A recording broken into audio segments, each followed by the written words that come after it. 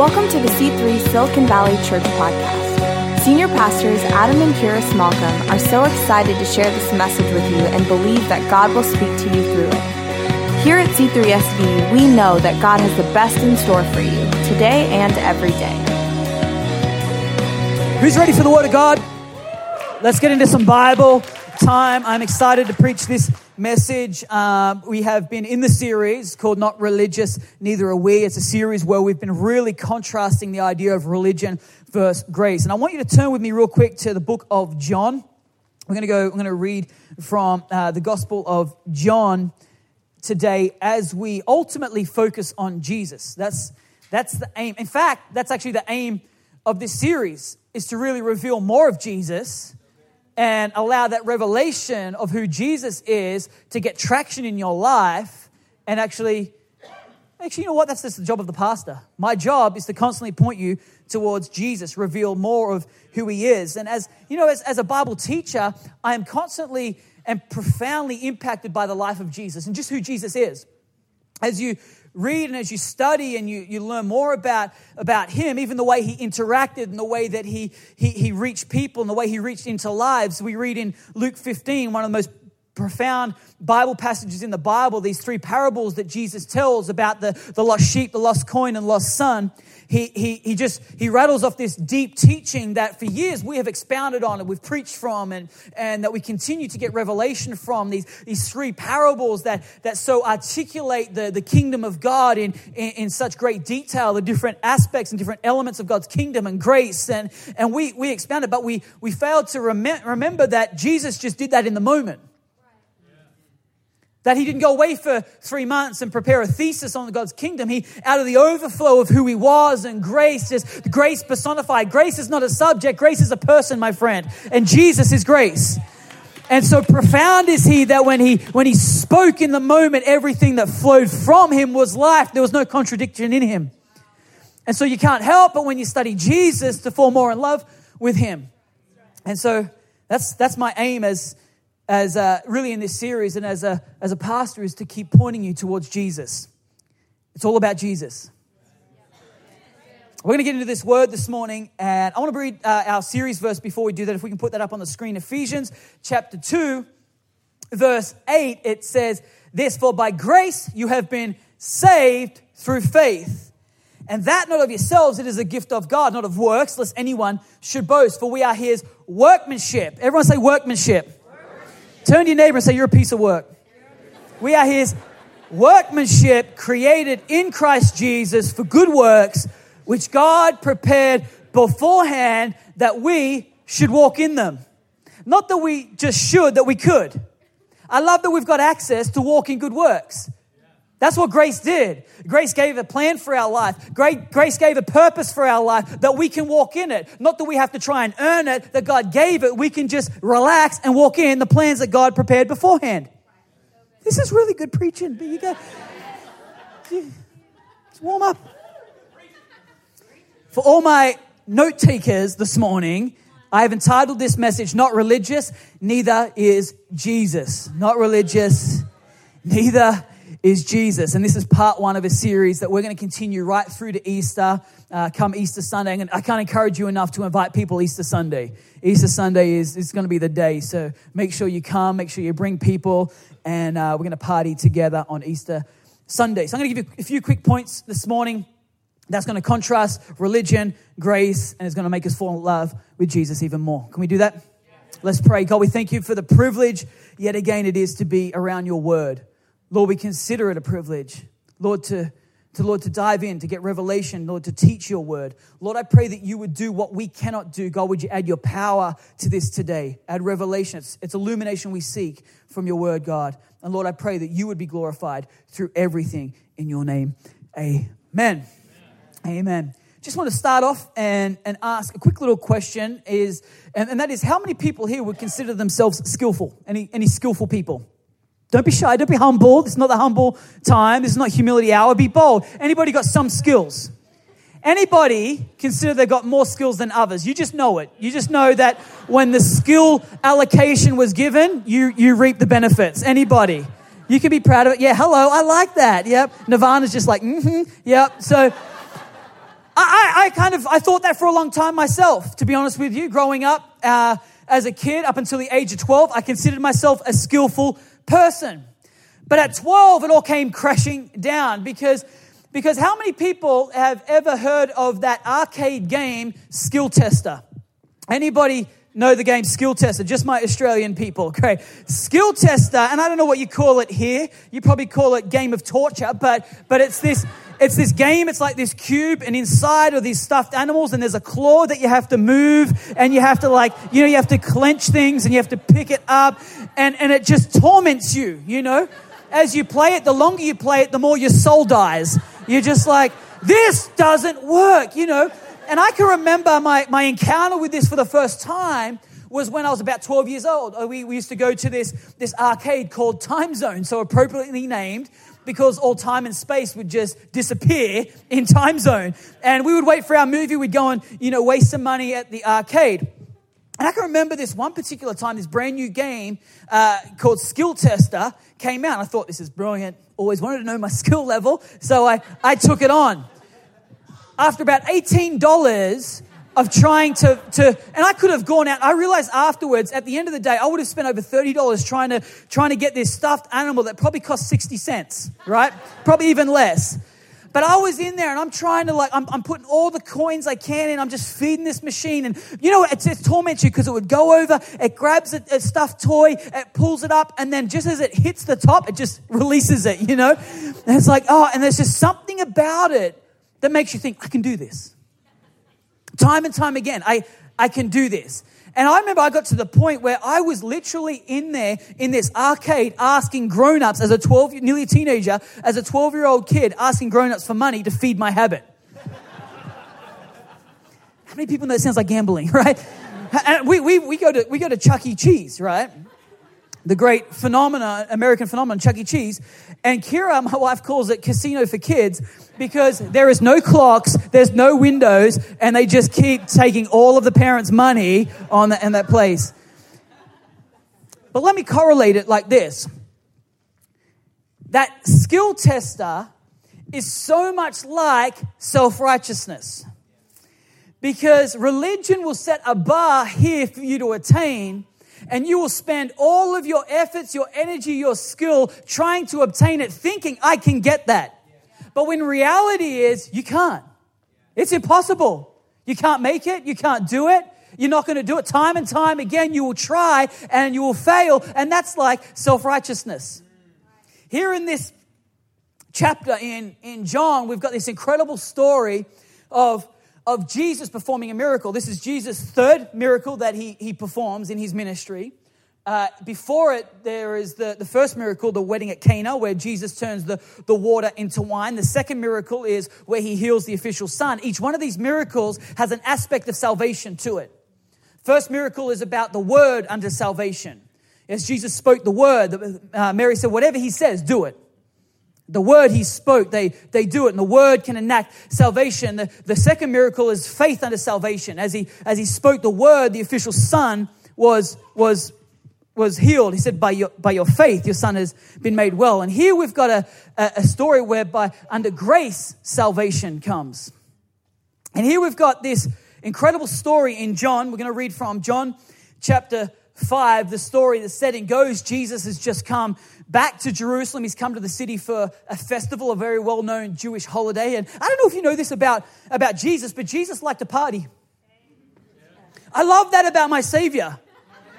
He's a party kind of guy. If there was ever a Passover, if there was a dinner party, if there was a festival, Jesus was there. In fact, Jesus was that awkward person who would invite himself. He'd be like, hey, Levi, hey, Zacchaeus, I'm coming to your place tonight. Let's eat. I'm adapting that. I picture like Zacchaeus' wife like freaking out. Like, I didn't get prepared. You know what I mean? And, if you can blame Jesus, then you get away with that one. But I might try that one, babe. Next time I just randomly invite people over. Jesus told me. So anyway, John chapter 5, verse 1, it says this. After this, there was a feast of the Jews, and Jesus went up to Jerusalem. Now there is in Jerusalem by the sheep gate a pool, which is called in Hebrew Bethesda, having 5 porches. In these lay great multitude of sick people, blind, lame, paralyzed, waiting for the moving of the water. For an angel went down at a certain time into the pool and stirred up the water. Then whoever stepped in first after the stirring of the water was made well of whatever disease he had. How many people know this is a pretty bizarre story? Here we've got this scene, the situation where Jesus is about to reveal salvation through grace.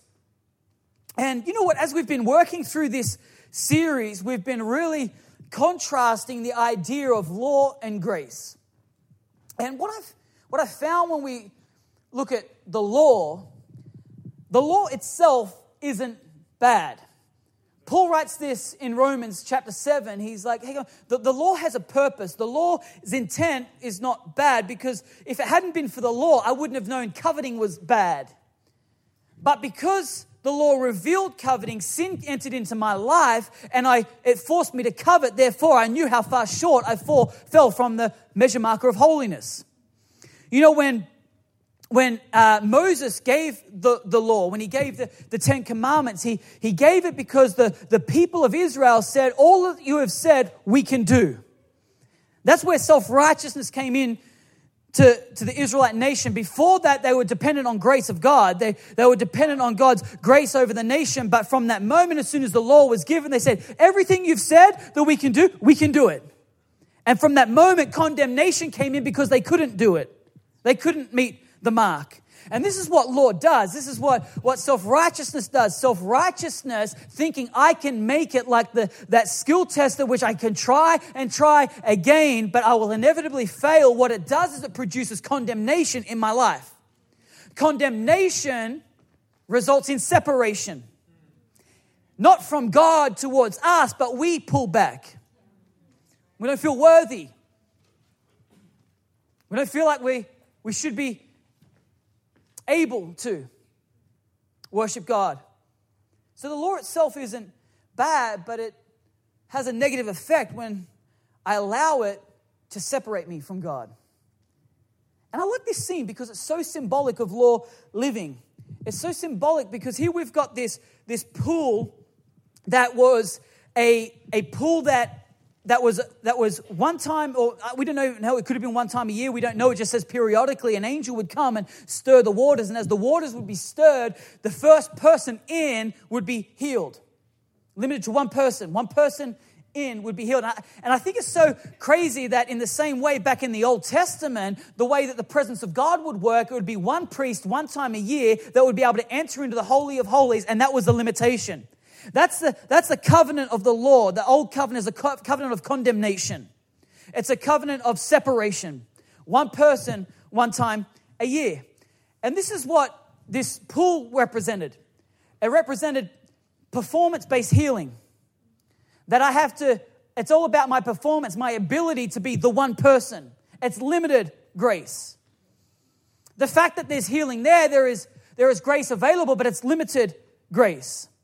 It's the same with self-righteousness and the law. If I can attain it, if I could deserve it, if I could earn it, but that's how we think. And here we've got this perpetual cycle of sin. This is what the devil loves to do. The devil he uses our life and our perpetual sin cycle to reveal how far short we fall from God. Or how far short we fall from the standard of holiness and the standard of righteousness. This is what the devil does. It's like this treadmill. It's like this hamster wheel that we're constantly on. We feel like I can make it. God, I'm going to resolve. I'm not going to do that again. We beat ourselves up. We get on this pattern and this cycle of self-discipline. How many people have been there? Yeah. Rhetorical question. We get on this pattern of, thought life or actions, or we say something and we trip up and then we say, man, my resolve is, God, I'm not going to do that again. God, this time I can do it. And we make this, we grunt down and we bear this resolve like, I'm going to do it. But I got to tell you this is what the devil does. The devil wants to get us to a point of hopelessness where we realize we can't do it. And then what he does in that moment is he heaps on condemnation. I got to tell you, Jesus wants us to get to the same point, but instead of heaping on condemnation, he wants to heap on a reliance in him. That in that point of realizing, you know what, I'm not worth it, I can't make it, I can't do it, Jesus, I need you. It's really good. And here's the thing that we have been accused of as a church. We've been accused that because we preach grace, we condone sin. Now, I got to tell you, God is against sin. God is vehemently against sin. Because God wants to disarm the enemy of the tools that he has in our life. Because when we have sin in our life, then the enemy has accusation towards us. But God wants to disarm the enemy of accusation. And so what you've got to understand is when people kind of accuse us of condoning sin because we preach grace, you have a complete misunderstanding of grace. Jesus came to set the sinner free from the bondage of sin. He didn't come to celebrate sin. He came to set us free from sin. Romans 6:14 says this, sin no longer is your master, for you no longer live under the law or the requirements of the law. Instead, you live under the freedom of God's grace. What's that freedom? That freedom isn't to do whatever I want, as some people misunderstand grace. Well, now I'm under grace. I can do whatever I want. I can live how I want. God's grace is sufficient for me. God's grace isn't freedom to do what we want. God's grace is freedom from the bondage of sin, the bondage of being in that place of separation from God, from condemnation, from self-righteousness. Come on, that's the freedom that God brings.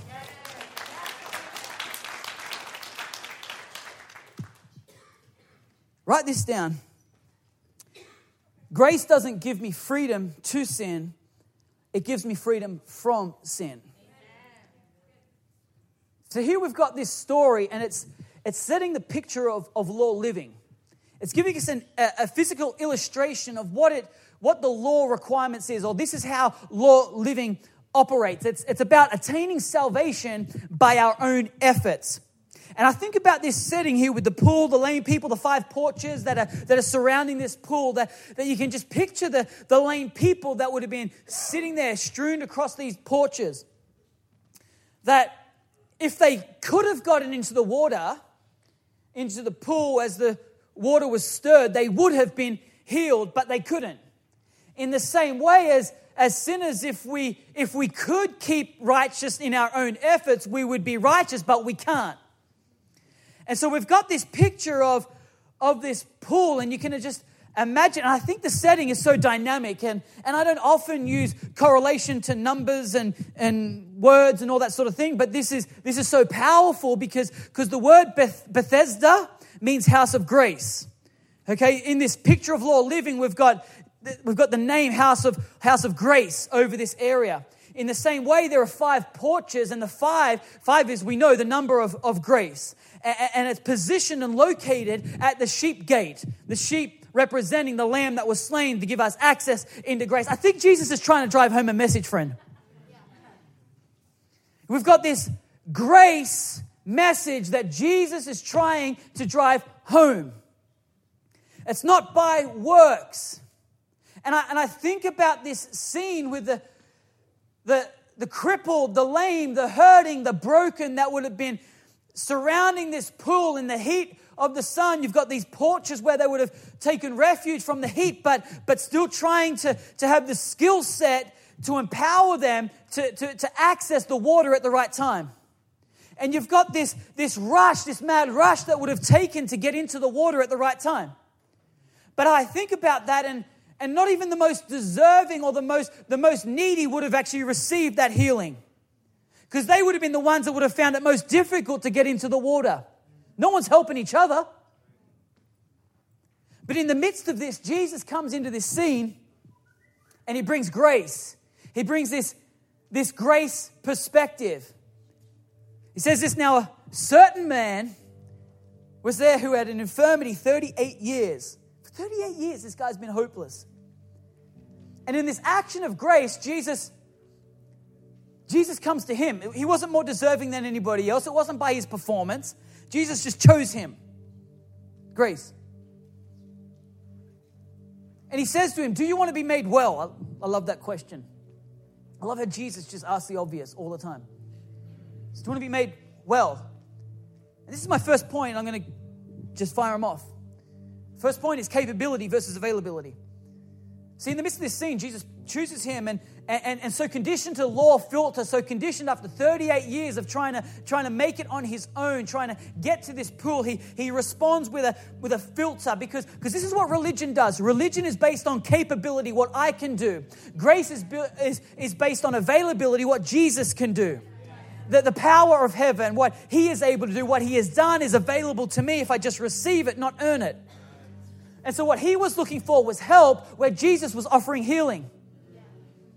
And the sick man replies this. He says, Sir, I have no man to put me into the pool. When the water's stirred, I can't do it. But while I'm coming, another person steps in. Someone always beats me to it.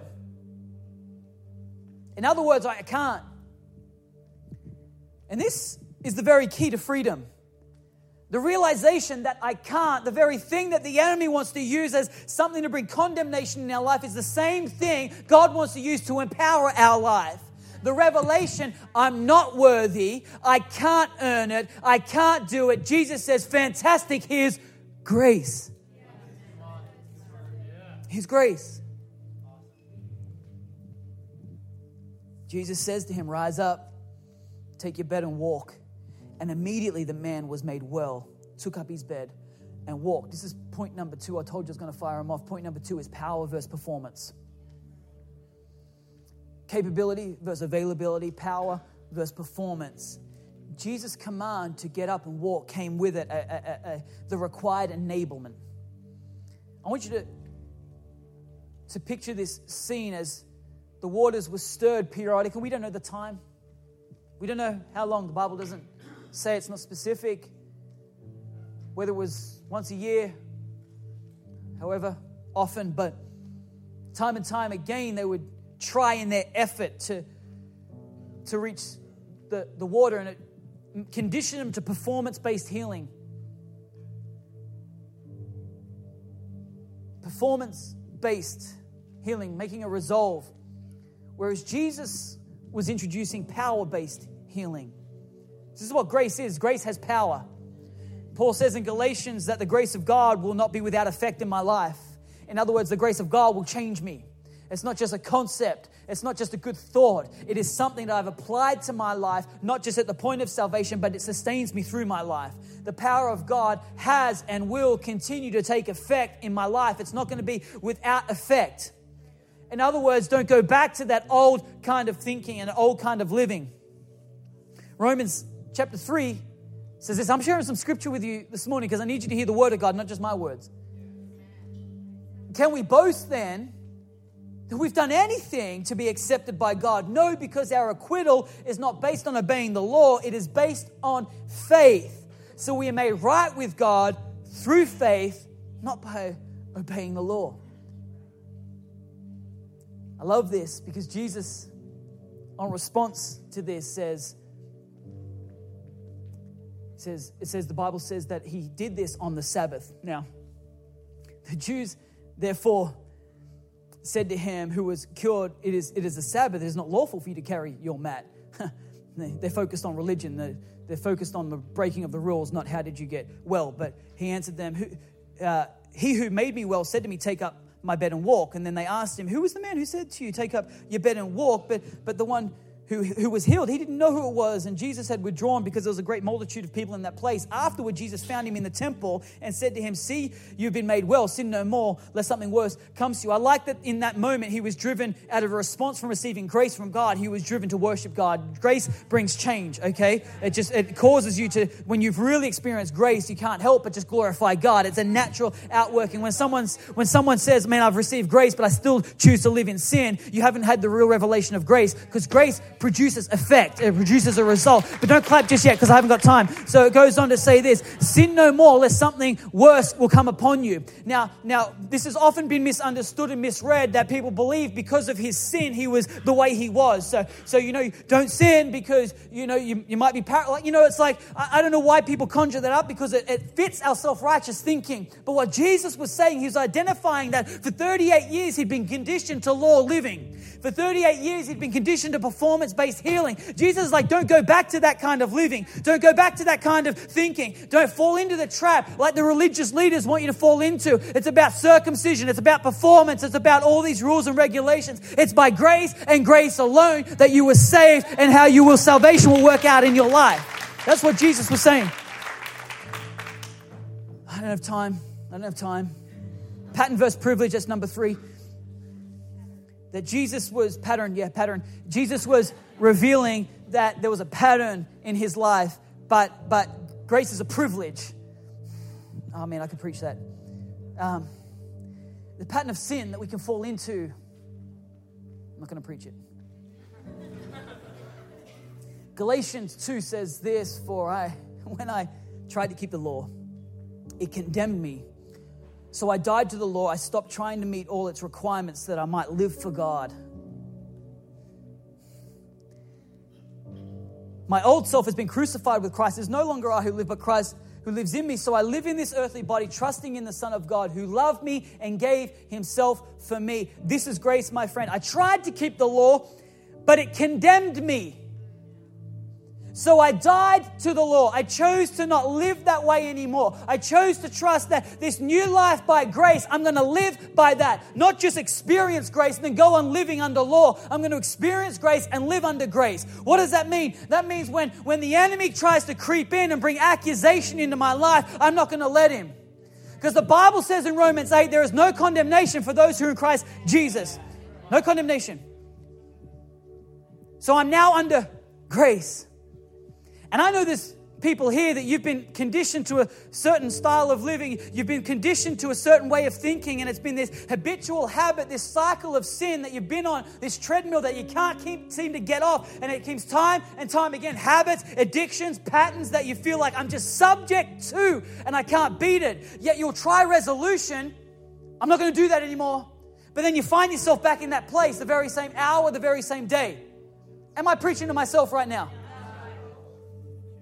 But I got to tell you, the Bible says, whomever the Son sets free is free. Indeed, there is real freedom by grace, my friend. Not by you being better, doing better, earning more. It's by the free gift of grace. It's crazy. It's scandalous. How do we receive it? We just receive it. Paul says, be transformed by the renewing of your mind. Change the way you think. Don't pattern yourselves to this old way of thinking. Pattern your lives to grace. Thank you for listening to today's message. We trust you heard from God and that you're more encouraged, more refreshed, and more in love with Jesus than you were before. If you ever find yourself in the Bay Area, we'd love for you to come and attend a service. For more information about C3SV, please visit www.c3sv.com.